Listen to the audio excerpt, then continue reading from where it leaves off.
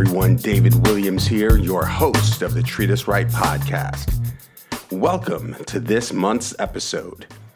This is another special episode, and it's entitled Erase Racial Bias in Healthcare. That title is important because even though racial bias, health disparities, health equity, healthcare equality are abstract to the mind, their need for resolution is acute for people of color. So recently, I held a webinar which delved deep into identifying racial bias in healthcare and what you can do as an individual to make sure that you can erase that racial bias in your healthcare. That's what this is about, so check it out. Thank you all for coming to Erase Racial Bias in Personal and Family Healthcare, the Black and Brown Guide to Achieving Healthcare Equality. As you know, health equity, healthcare equality, these are two things that are top of mind in the United States and really around the world. And it's something that's actually able to be fixed. And we're going to talk about that. I don't know if any of you have seen this study, but Sandhil Mullainathan is a professor of computational behavioral science at the University of Chicago in the Booth Business School, along with Berkeley, basically did a study that looked at care algorithms in a lot of the clinical decision support systems. This is the quote. We found that a category of algorithms that influences healthcare decisions for over 100 million Americans shows significant racial bias. That alone should shock everyone. This is something that is in the care algorithms of the systems that are treating the most sick and vulnerable. So here's the fact. Health disparities exist. People of color do not receive equal care. And you have to understand why. And what you want to do is get in front of where these decisions about care are being made. And it's by doctors and all the different interaction points throughout our healthcare system. And they make decisions on four factors. One, medical evidence. What is the published, peer-reviewed medical evidence? Then they use their clinical experience. How much experience do they have treating the types of people who are like you or like your loved one? Experience they can draw from. They also look at your insurance situation, your money situation. For better and for worse, they do because if I am charitable, it is that they're trying to figure out the best way to maximize your ability to get good care with what your economic needs are. And then lastly, what your reported experience is. What are you feeling? What have you experienced over time? So they can use all of these factors to get a more customized treatment plan together for you or for your loved one. Those are the four factors. The problem is bias. There is systemic, unconscious, and conscious bias in three of the four factors. So what's our opportunity here? Our opportunity is healthcare equality. Healthcare equality is a subset of health equity. Health equity is kind of the umbrella term you hear when you're really looking at, can people of all ethnicities, regardless of socioeconomic status, receive the same access to care, the same access to food, the same access to housing, the same access, essentially, to the items that will allow for health to be more equitably distributed. That's what health equity is. Healthcare equality, on the other hand, is a subset that says when I am interacting with the healthcare system, I am getting the same quality care as white folks, frankly. But it's basically, regardless of what my race is, I'm getting the best care possible for me. Okay? And the statistics show that does not happen. So that's what healthcare equality is. So why am I even to talk about this? Who is this guy, David S. Williams III? I've helped more than 2 million people use their data to get better healthcare. I've helped companies like Pfizer and Novartis, Lilly, Aetna, really healthcare brand name companies that you've heard of become more consumer focused. Okay. I'm also a published author in 2 peer-reviewed journals, healthcare-related journals. I'm also Ivy League educated with an MBA in digital strategy, so I really do focus on information. You'll see that. And my work has been recognized by the New York Times, Wall Street Journal, Wired, Fast Company, and others. This is something I'm really passionate about in general, which is essentially the ability for everyone to use their information for better care. But I think the focus really needs to be on people of color now. And that's what we're talking about. So most of all, though, I'm kind of like everybody else. I'm like you. This is my mother, my son, and my sister, who recently passed away, unfortunately. It's really difficult still to deal with that. But if you look at the things that they've done in their healthcare endeavors and their journeys and what I've been witness to and participated in, the results have been astounding. And every time the goal is to live. My mother, Karen Ann Williams, lived for 27 more years after doctors told her she had 6 months to live with terminal liver cancer. 27 more years, not 6 months. My sister, who was diagnosed with a rare blood disorder, was given less than 5 years to live. She lived 10 years. Okay. My son, who has severe autism and seizures, has lowered the severity of his autism by 50% over time. And we've extended the time between his seizures from what had become days now to months. And the question really becomes, what did they do? How do they do this? We're all people of color. I'm giving my personal examples. What did they do? What did we all do to establish these kinds of results? And the answer is we erased bias from treatment decision-making. That's what we did. But you have to know how to do that. And that's the trick. That trick is personal data. The power is actually inside of you. Okay? Your personal data can be used to overcome the bias inherent in the healthcare system. By documenting your health and care experiences, you provide the data that does not exist in the healthcare system, but is highly predictive of outcomes. And also leverageable to bring the healthcare system to you before you have a bad outcome, before you're in the emergency room, before you're hospitalized. That's the secret. Data overcomes bias. So wait, let's talk about the things that people will tell you and I hear all the time. First one is my doctor has my data. They have my in their EMR, they have all my data. This is a myth. What they have is data on your interactions with them or with the healthcare system. Furthermore, you may have more than one doctor and their information on you may be fragmented across systems that don't talk to each other. There's one common denominator in your care and your ability to get care, and that's you. So you have to be able to take your data and share it. The other thing is not each doctor to doctor, you know how long that takes. The other reason why it's a myth is because what's happening at home, they never see. If you're a senior, you don't fall in the doctor's office. You don't fall in the day center. You're falling at home. So all of your experiences that led to that fall can be changed, transformed into data that would allow for interventions to occur prior to that fall. That's all data. That's your health and care experience. And right now, it doesn't exist in the healthcare system. Okay? So that's a myth. The other thing I hear, my doctor isn't biased. That is also a myth. Your doctor's human, first of all. The statistics will tell you that there's certainly bias across the board.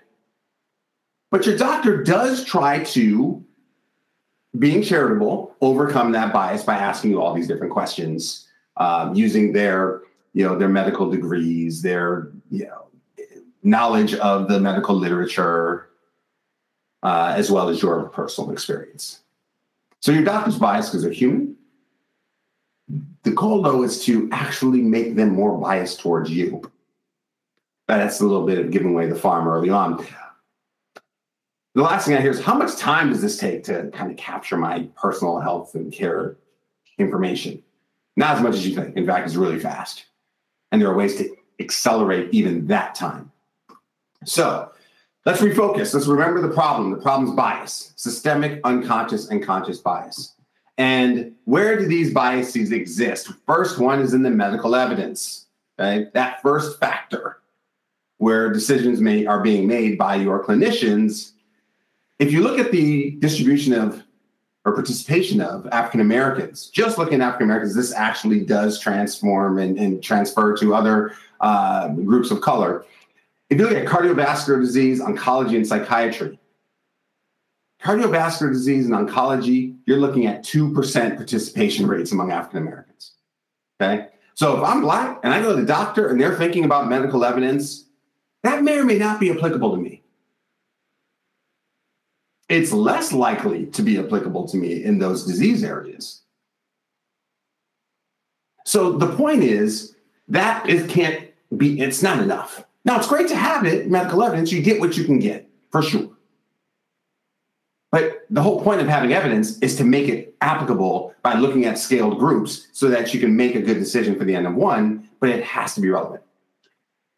At least in psychiatry, there's more of a prevalence of African Americans in trials. That's good. It's still not great, right?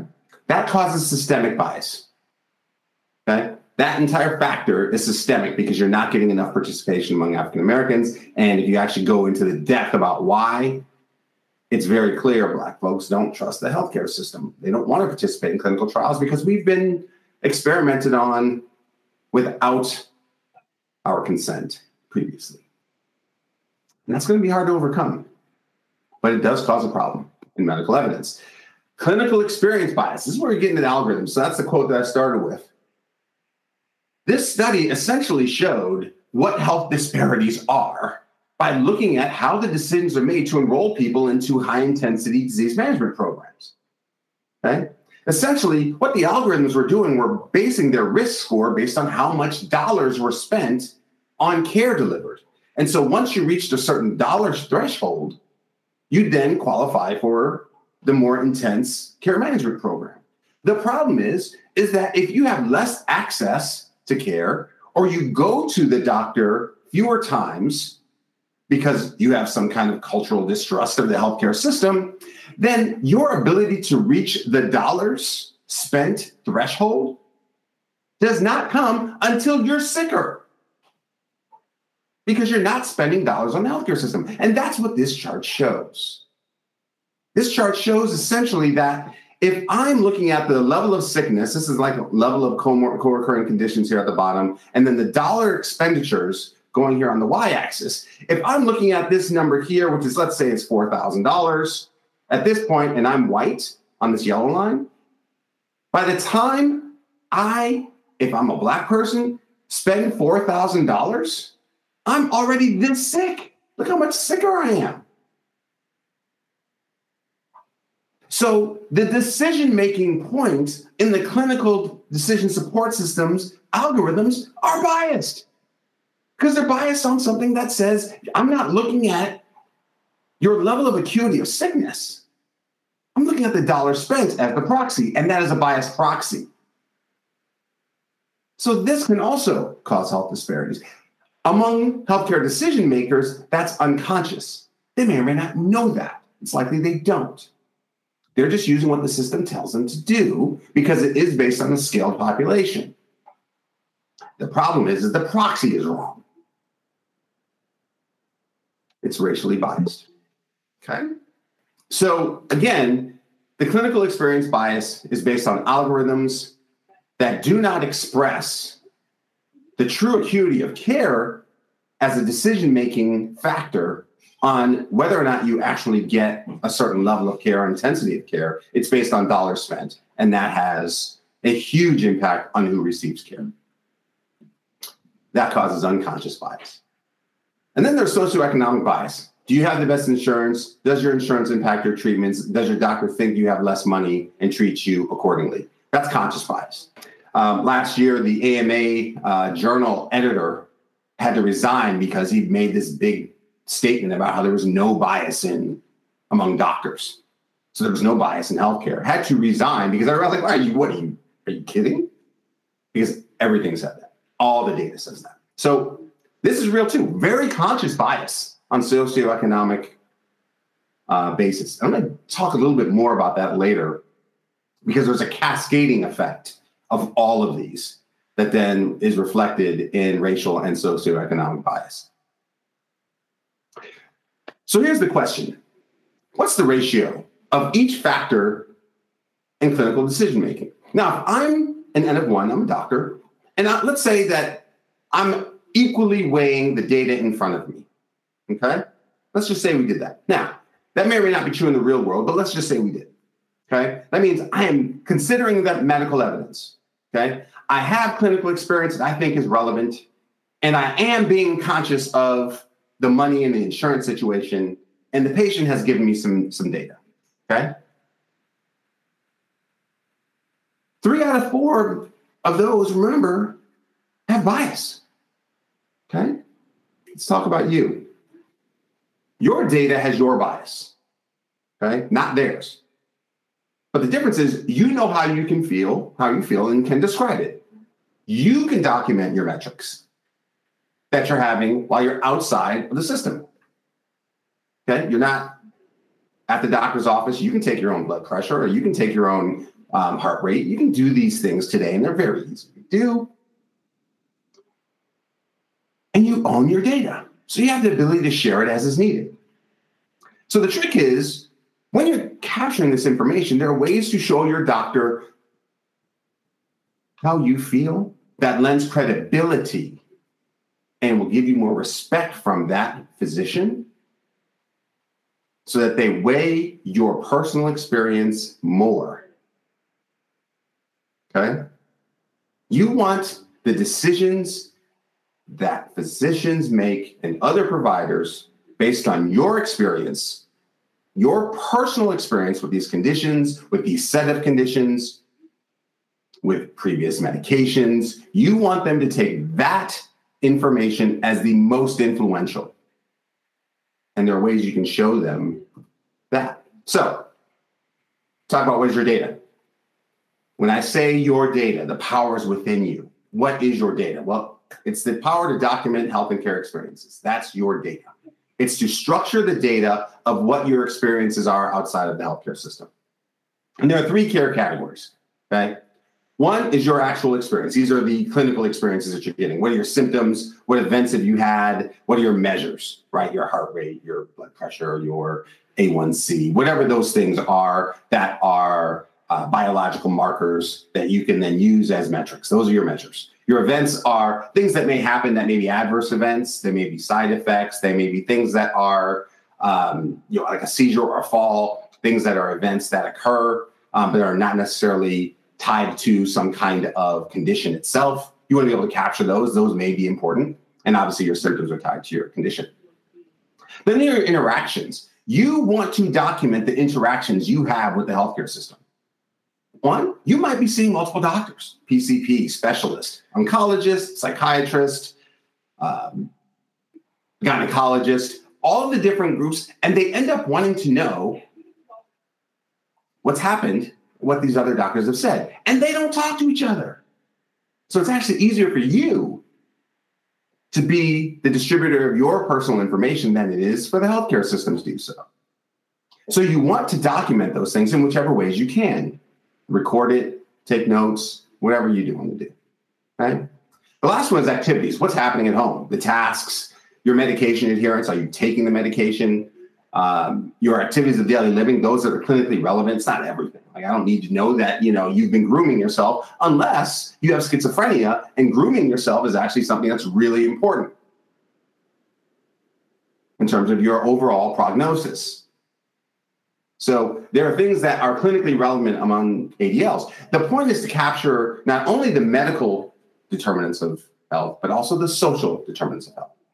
To be able to figure out what your housing situation is, what's going on at home, what's going on in terms of your access to food, diet, all of those things. That's your activities. That's your third area. Whatever's clinically relevant, but may or may not be medical. Okay? And if you have all 3 of those care categories documented, the ones that are most important, you are going to have the richest set of data on your experience like you've never had. Okay? So how can you take your data? All the old school folks, my mom did too, get paper binders. You just basically take a binder, you have all the information in there, you keep it up to date, and you do that. Obviously, you can use spreadsheets, maybe Microsoft Word, something that allows you to digitize your experience. Then there are apps that allow you to do this, and there aren't many, and Care3 is one of them, that allows you to take all of this information and have it ready for you, and then creates metadata from that you can use. Okay?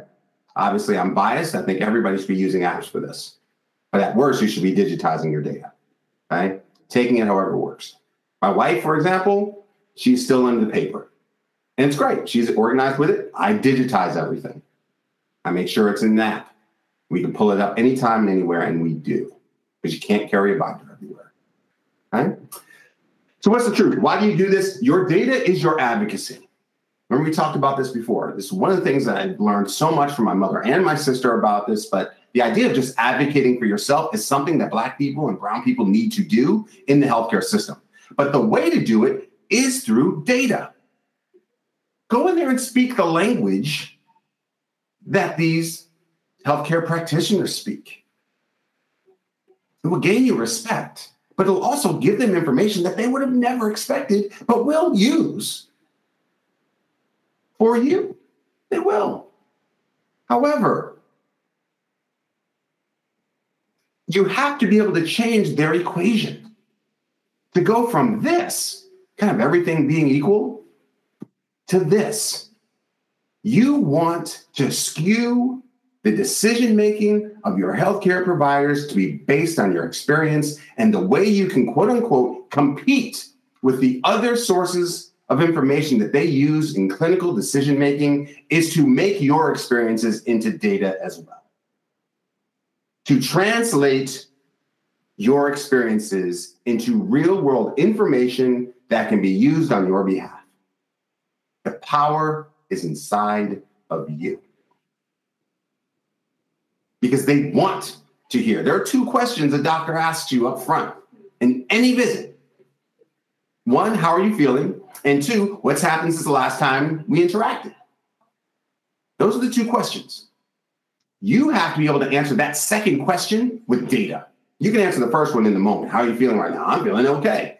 Actually, this tie is a little tight. I'm kind of a little, need to do like this. You can answer that in the moment. But being able to answer what's happened over time has to be communicated in a way that will give it credibility. It will also release the nervousness, the tension of trying to remember everything in the moment. Whether it's for you or for a loved one. You don't want to have to recall everything because you're going to forget. And then when you do, it might be something important that you forgot because it happened 2 months ago. But if a doctor knew that, that would make a big impact on their decision making. So you want to capture all of this stuff in real time or near real time, and then be able to share that information when you're interacting with the healthcare system. Okay? That is what erases the bias, moves the bias towards your personal experience and away from the systemic, unconscious, and conscious bias. Right? So that's the secret. Remember that data overcomes bias. The relevant data on your experiences leads to unbiased care and better health. Nobody is saying that physicians should not use medical evidence, should not use their clinical experience, or should not even take into consideration your financial considerations. Okay? Nobody's saying they shouldn't. What it shouldn't do is not consider your experience, because that's how you can recognize bias. If your doctor does not take your data into consideration, then you fire that doctor, period. If you walk in there or do a telehealth session where you have laid out a month, 2 months, 3 months of your experiences in a way that they can look at it and see what your experience is, you have to fire that doctor. A stupid example is this, okay? I go to a new doctor, or I have a new kind of concern that I go to my old doctor with. But either way, the doctor wants to prescribe me a new medication, okay? But I've taken that medication before and I'm allergic. Okay, had an adverse reaction. Okay.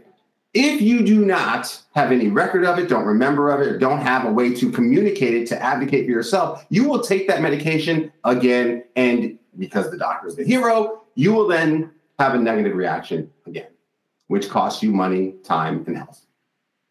You have to advocate for yourself. Okay. The best way to do it is to have data.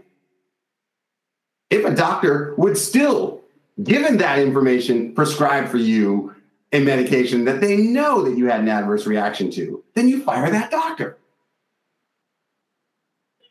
Because then they're not taking your personal experience into consideration. That's the most acute type of example we can give. But it happens. It does. We have to stop that. So I talked before I show you this busy screen, I talked before about the socioeconomic bias that can occur, right? The financial considerations. But there is a cascading effect. So I put together a table that looked at, from a family's perspective, when you have a caregiver, what kind of expenses out of pocket are incurred. So if I'm caring for my mom, okay, and I am in the family caregiver role, I have, on average, in 2012, I had data from 2012, about $5,500. In 2021, according to AARP, it's almost $7,000 out of pocket annually that I will spend on average, okay? And you can break it down into all these different categories. But if you look at across ethnicity, you start seeing a different picture than the average. Now, white becomes the average. Even African-American in aggregate is not that far off, but Hispanic, Latino, much higher, and Asian much lower than the average. You're like, what is it? So I put in yellow some of these things that were eye-popping to me, okay, when I did this analysis.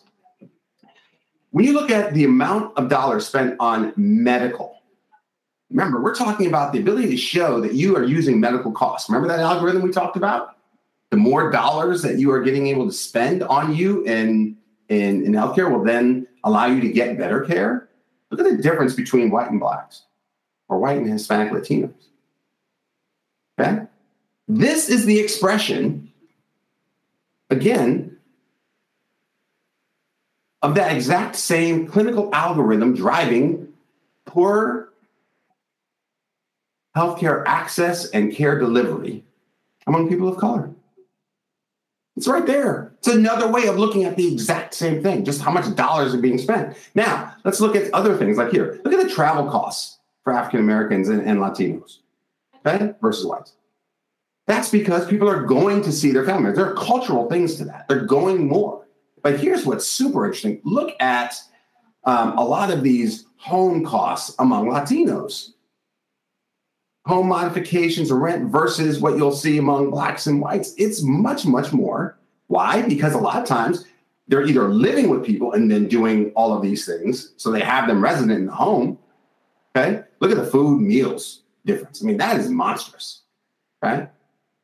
It's because they're living with, they're multi-generational households and living together, or they're going in and making sure that the homes that their aging parents are in are fitted for the problems that they're having. These are amazing numbers. Look at the amount of respite caregiving services difference. Okay, it's huge. Okay.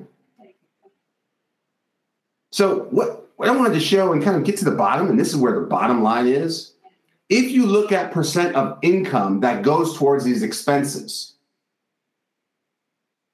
Blacks and Latinos are just an enormous amount of their disposable income, of overall income. Okay, if you look at 34% of your overall ability to make expenditures is going towards this, you are already in an economic problem situation, and now it's exacerbated. What do you do? If your household income and your disposable income are such that you have to spend a third of those dollars on family caregiving, I've done this. I know this is true. You can spend more than that easily, especially if you're in a sandwich situation like I was. Those are astounding differences. This is the cascading effect of socioeconomic bias. Okay? If you don't get in front of the treatment decisions that are made so that you get better care, the cascading effect is that over time, care gets worse and the expenditures that you have to make out of pocket go up. So this is another expression of bias, and it is systemic. All right? Here's where it gets ugly. On average, almost 1 in 4 family caregivers have to leave their job. Okay? So now, not only do you have to spend that $6,000, but you're now losing your $40,000, $50,000, $60,000 a year job, if you're lucky in this country to have those numbers. 1 in 4 quit. That's not just reducing work hours. That's actually part of the 77%. That's another, 12% will actually reduce their work hours. It is just brutal. If you have a 23%, 1 in 4 people are going to have to quit and still incur those costs. How do people do it? Well, you know what? That causes debt. Do you see how this, if you don't get in front of this bias when care is being delivered, this can cause generational economic deficits. And it's all based on the bias in the healthcare system. We have to get in front of this. Okay?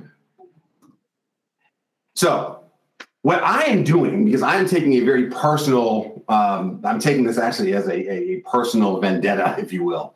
I'm actually going to be offering an online course. I already do with my app, Care3. Last week, I actually said, just go download the app. We have all these things for you. But actually, the app is actually best used if you really get ahead of how to use it, how to capture that information, and how to deploy it quickly. And so in that vein, I'm offering an online course, a 30-day intense course for people of color in challenging healthcare situations. Essentially, we will teach you how to unleash that data, unleash the power inside. Use that information to get better care, unbiased care. Get other people to help, because that's another issue, is like, how much help can I get from my family or friends? But then also continue that career advancement. Make it so you don't have to quit your job. Because if you can do those things that still allow you to remain employed, then you can take on the individual economic strife that you're put into longer than if you actually quit your job and are really put into a hole. So this online course, again, is 30 days intense, but you also get another year of our consulting on a quarterly basis. And obviously, we have customer service that's tied to tied to the company and our ability to interact on an as-needed basis. That will start in September. And I encourage anybody, if you have any questions about that, contact me, david@care3.co. I'm more than happy to talk about it. If you know somebody who might benefit from that kind of program, please give them my contact information.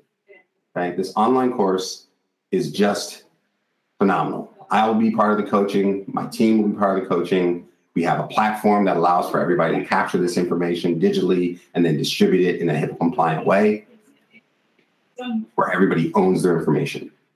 But our goals are to unleash that inner power of data and get ahead of the bias in healthcare. Thank you. So that's my presentation. I am open to any questions, thoughts, any other types of feedback you would like to give. Please drop it in the chat. I'm happy to answer any questions. I appreciate you all coming.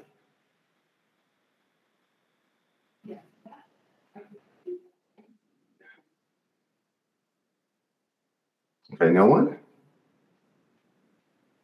Okay, that's great. If you're still typing, I'll give a couple minutes, don't worry. I see, Deborah, you have a thought here. Let's see. What is your suggestion to get more people of color into clinical trials? That is a great question I get a lot. it's very interesting. My father's wife literally has a business doing this as a consulting business in Louisiana.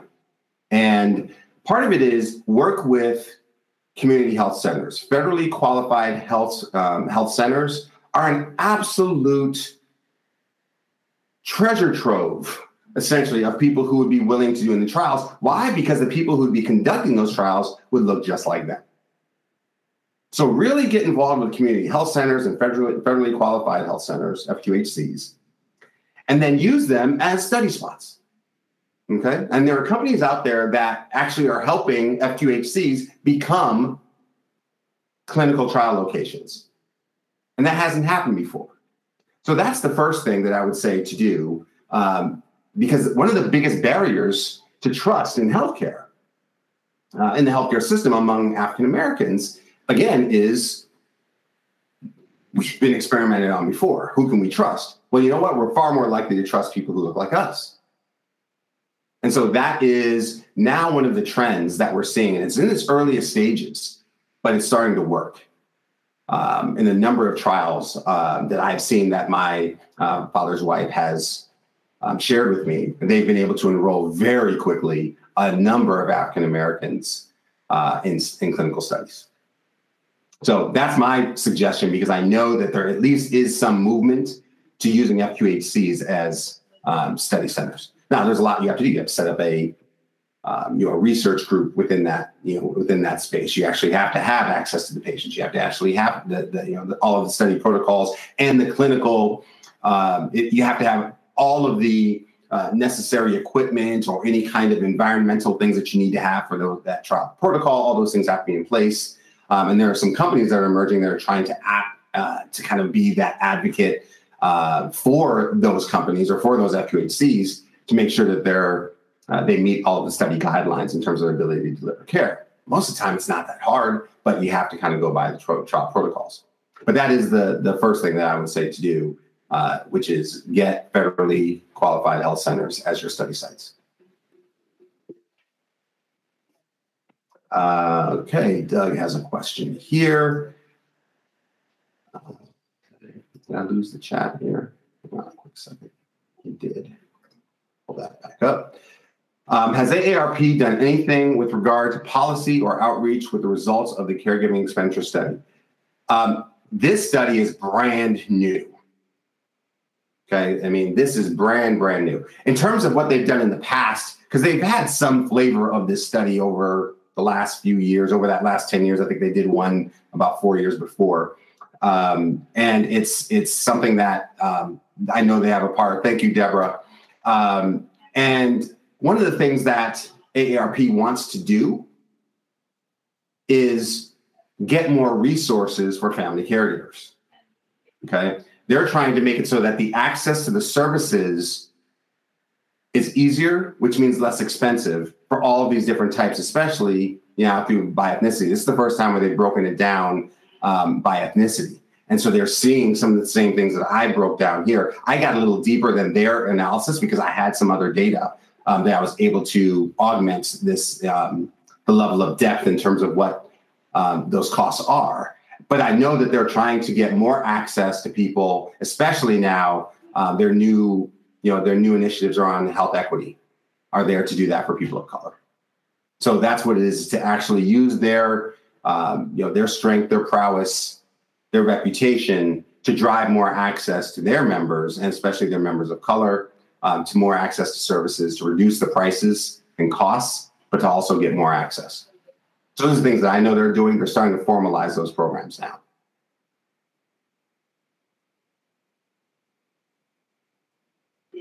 Caesar, I see you got a question here.